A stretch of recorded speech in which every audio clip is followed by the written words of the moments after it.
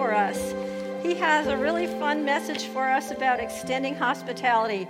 We've been reading through Romans 12. Everybody up, let's get to it. We're reading the Word of God. So I've been memorizing this by remembering who talked, right? Contribute to the needs of the saints. That was Danya. Now when you think of extend hospitality to strangers, you think of me, okay? All right, Romans 12, let's start. Let love, I can take this off now. I'm sorry. I'm so used to it, I forget I have it on. I am not good with equipment. Did we figure that out? It's not on my ear. Hang on.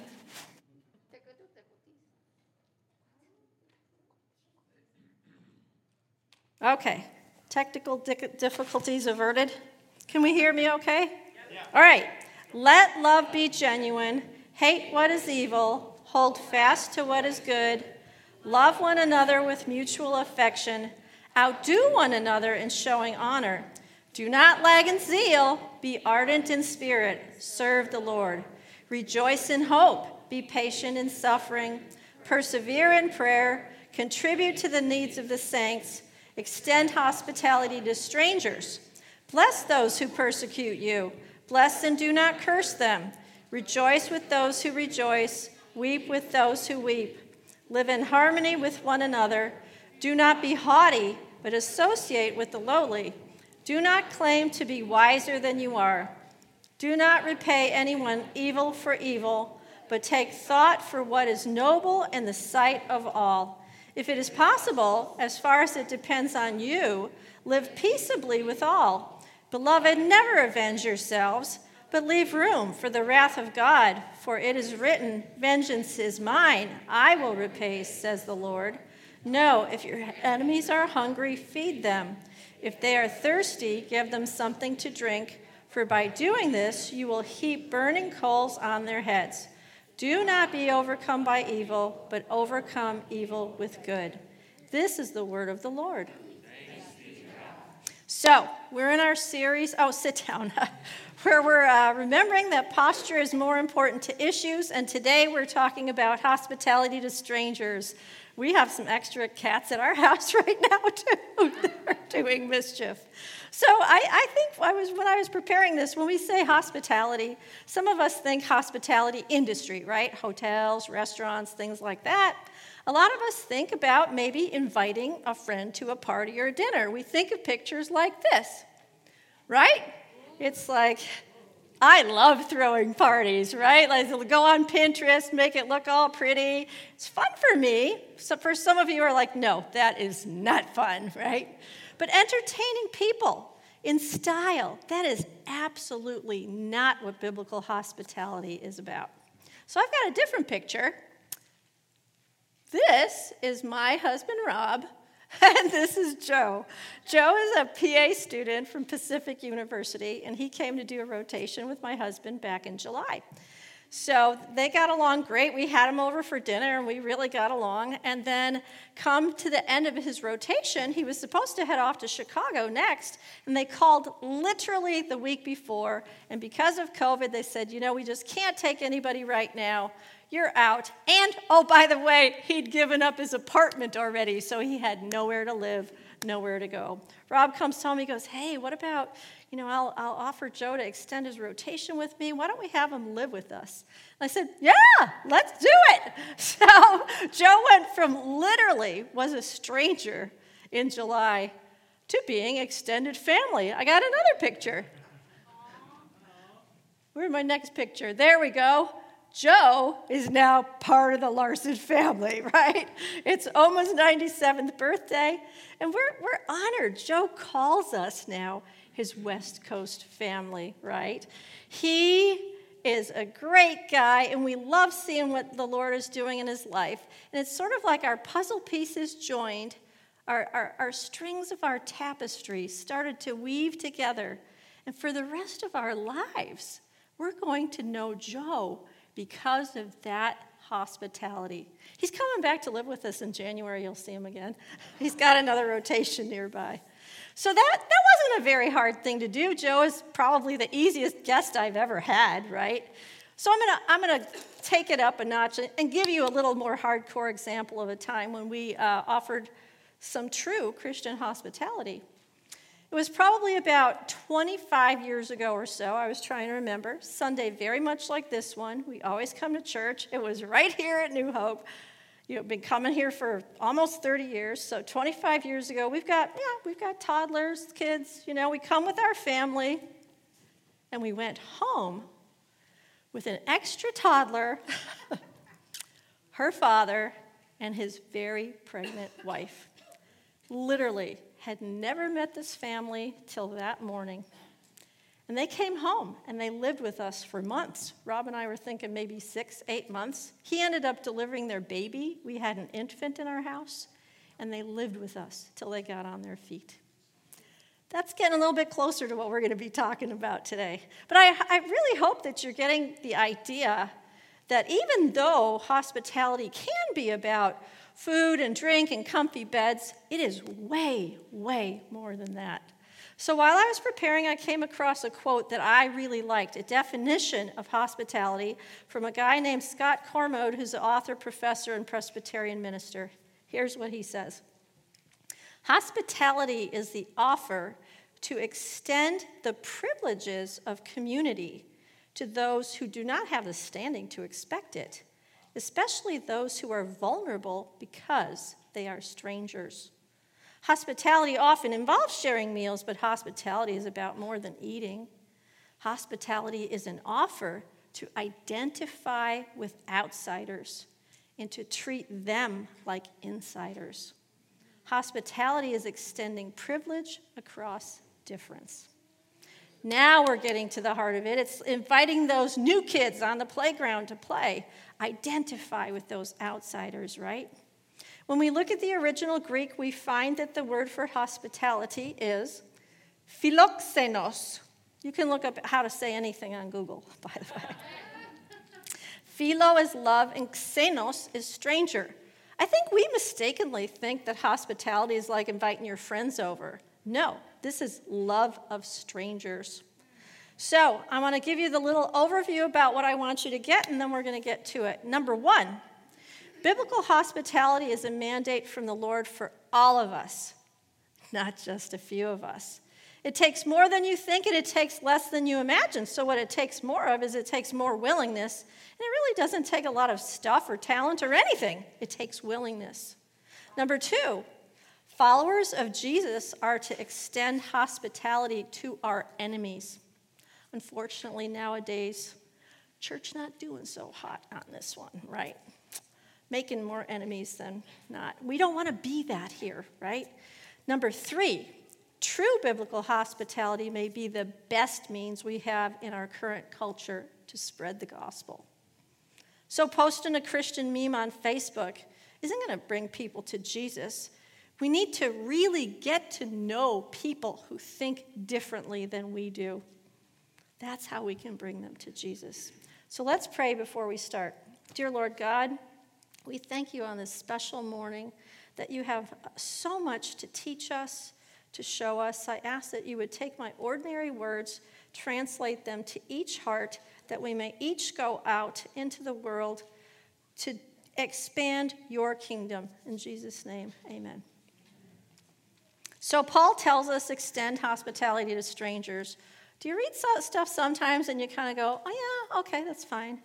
But does God really think it's that important? It's like one of those extra things for crazy people like Andrea who loves to have parties and, is extroverted. This is really important throughout all of Scriptures for everyone. First of all, God is the originator of hospitality. In Genesis, we read that he created an amazing, beautiful world, and he invited humans into it. It was the first invitation, right? In Genesis 18, we read about Abraham's hospitality. He's rushing about, arranging preparation of a meal and the washing of the feet. This is very important in that culture. For 3 strangers who were traveling by, we discover in the reading that these were actually angels, and one of them was referred to as the angel of the Lord, thought by many scholars to be a visible manifestation of God. So Abraham was actually being hospitable to God himself. In Hebrews 13, verse 2, we're reminded, don't forget to show hospitality to strangers, for some who have done this have entertained angels without realizing it. You don't know with whom you might be speaking, right? There are so many more Old Testament scriptures that support this idea. Instructions about treating foreigners like native-born Israelites, and innumerable passages about caring for the poor, the homeless, the hungry, the widowed, the orphaned. And then comes Jesus. His commands to be hospitable come up over and over and over. And they're even more radical. Now, as I was preparing this, I don't think it's a stretch, and I don't know if you'll agree with me or not, but I would say that hospitality is at the very heart of Jesus' ministry.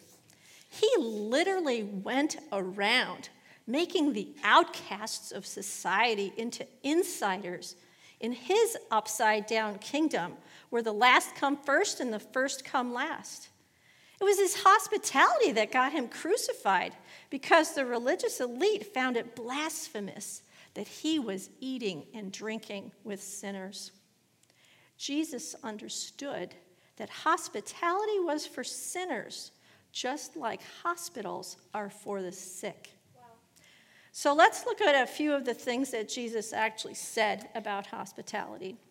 In Matthew 10, it says this, "And if you give even a cup of cold water to one of the least of my followers, you will surely be rewarded." Well, that sounds good to me. I'd give a cup of water. I like to be rewarded. Sounds good. But in Matthew 25, we're talking a whole nother level here, people. He's talking about separating people at the final judgment as a shepherd separates the sheep from the goats. So Jesus will say to those on the right, "Come, you who are blessed by my Father, inherit the kingdom prepared for you from the creation of the world. For I was hungry and you fed me. I was thirsty and you gave me a drink. I was a stranger and you invited me into your home. I was naked and you gave me clothing. I was sick and you cared for me. I was in prison and you visited me." When those on the right wonder, well, when did we do this? Jesus says, "I tell you the truth. When you did it to one of the least of my brothers and sisters, you were doing it to me." And then those on the left go, "Well, wait a minute. We didn't see you. What are you talking about?" In Matthew 25:39, he says, "Away with you, you cursed ones, into the eternal fire prepared for the devil and his demons. I tell you the truth, when you refuse to help the least of my brothers and sisters, you were refusing to help me." Anybody still think hospitality is optional? I don't think so. So, biblical hospitality, not a good party, is a mandate from the Lord for all of us, not just a few of us.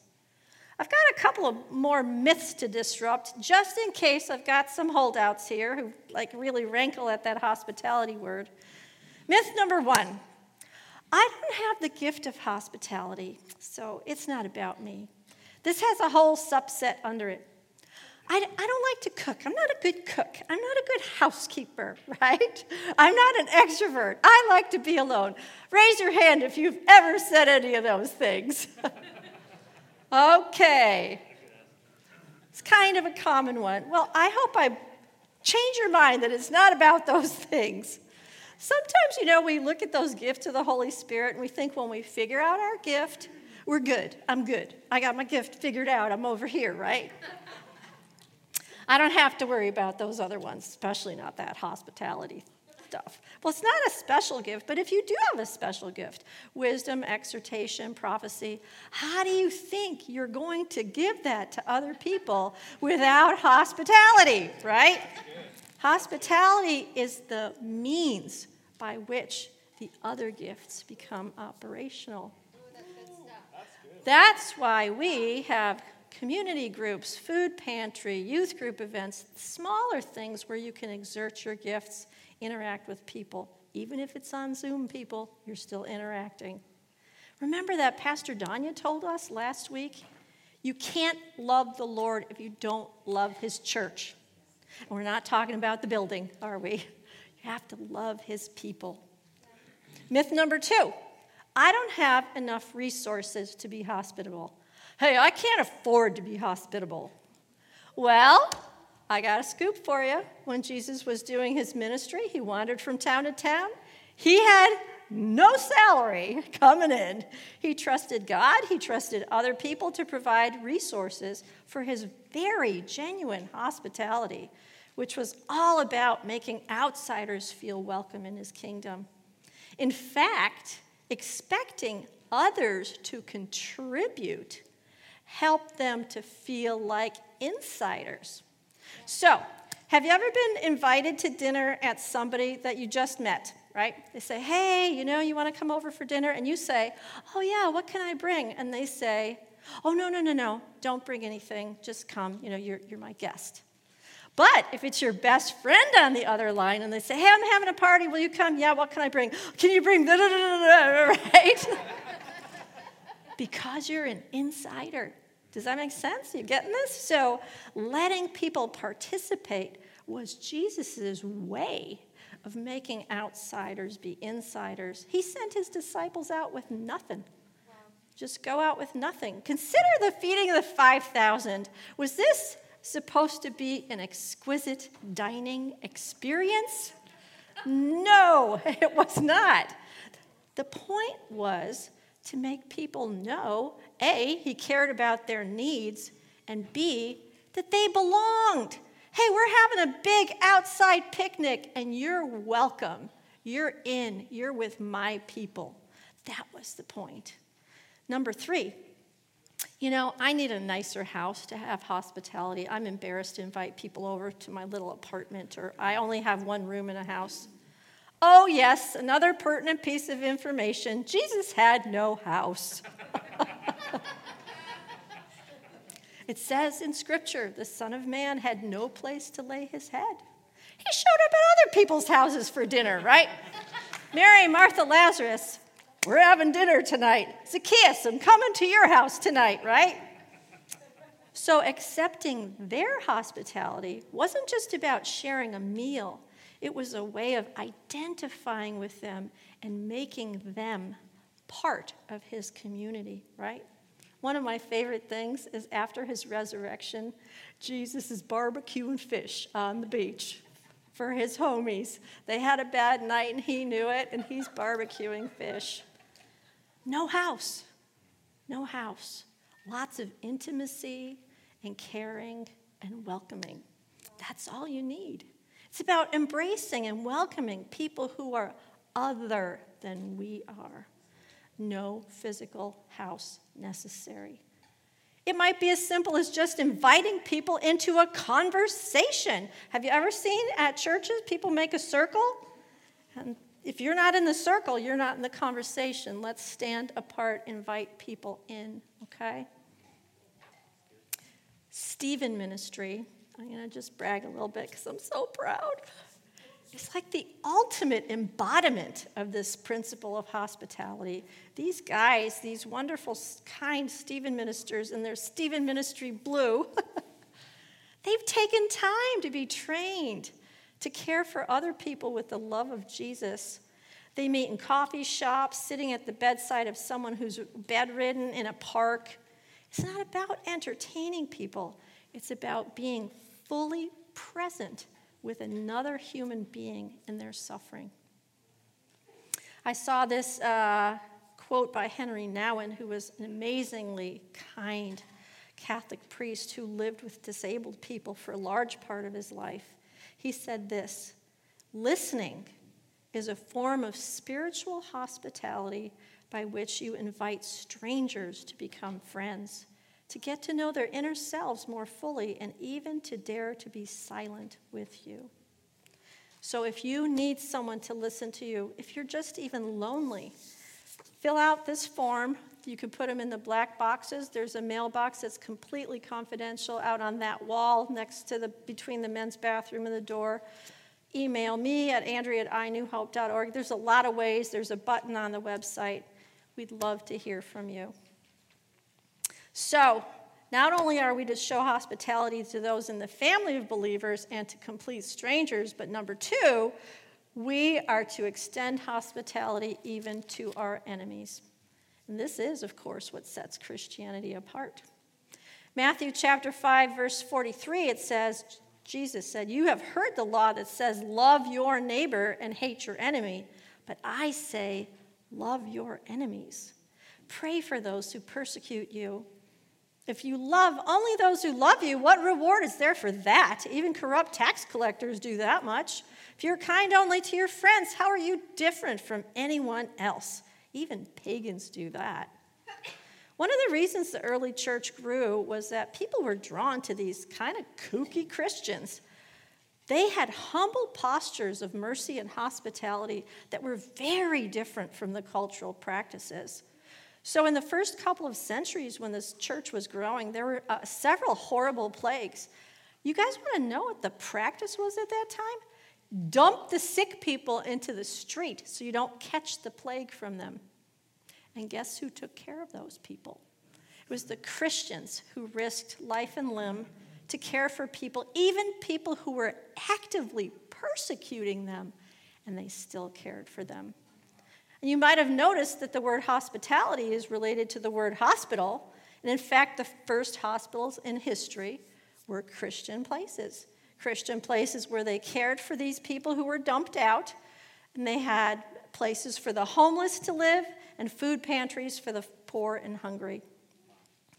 People were drawn to these hospitable Jesus followers, and they wanted to become part of the church.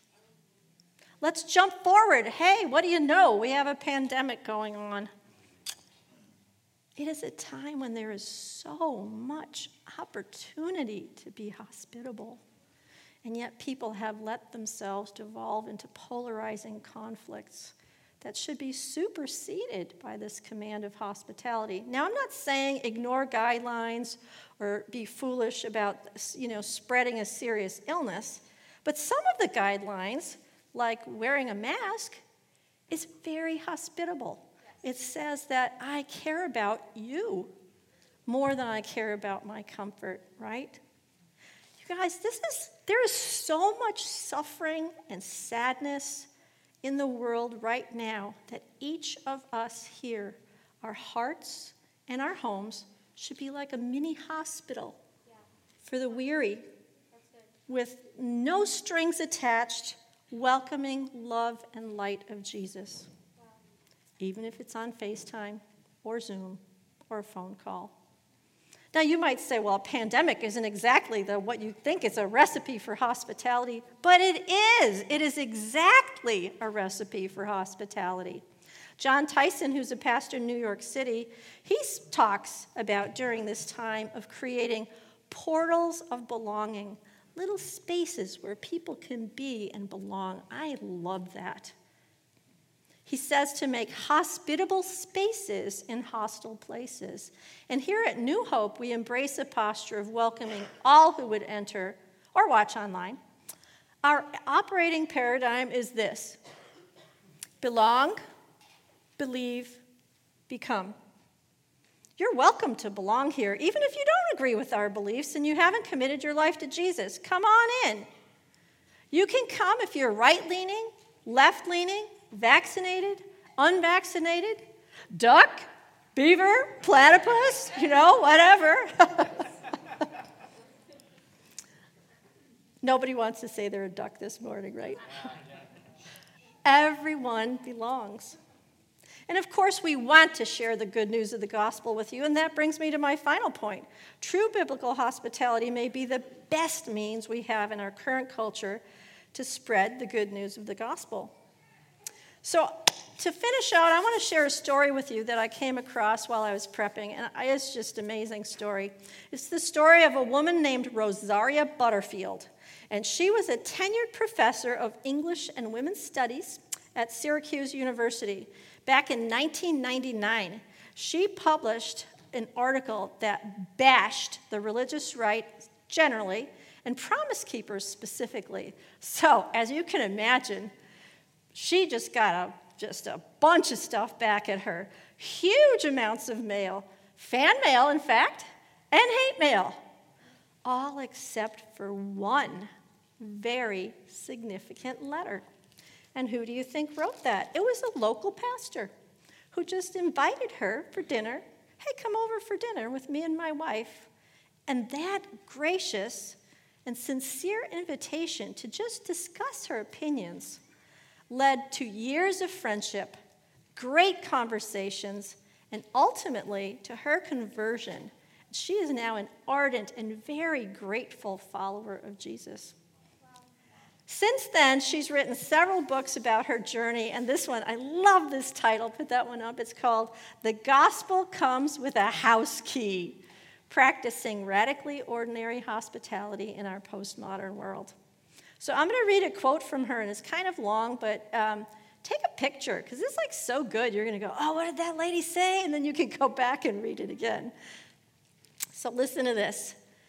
Radically ordinary hospitality characterizes those who don't fuss over different worldviews represented at the dinner table. Thanksgiving this week, can we underline that and remember that? We let people at our different dinner table have different views. What an idea. The truly hospitable aren't embarrassed to keep friendships with people who are different.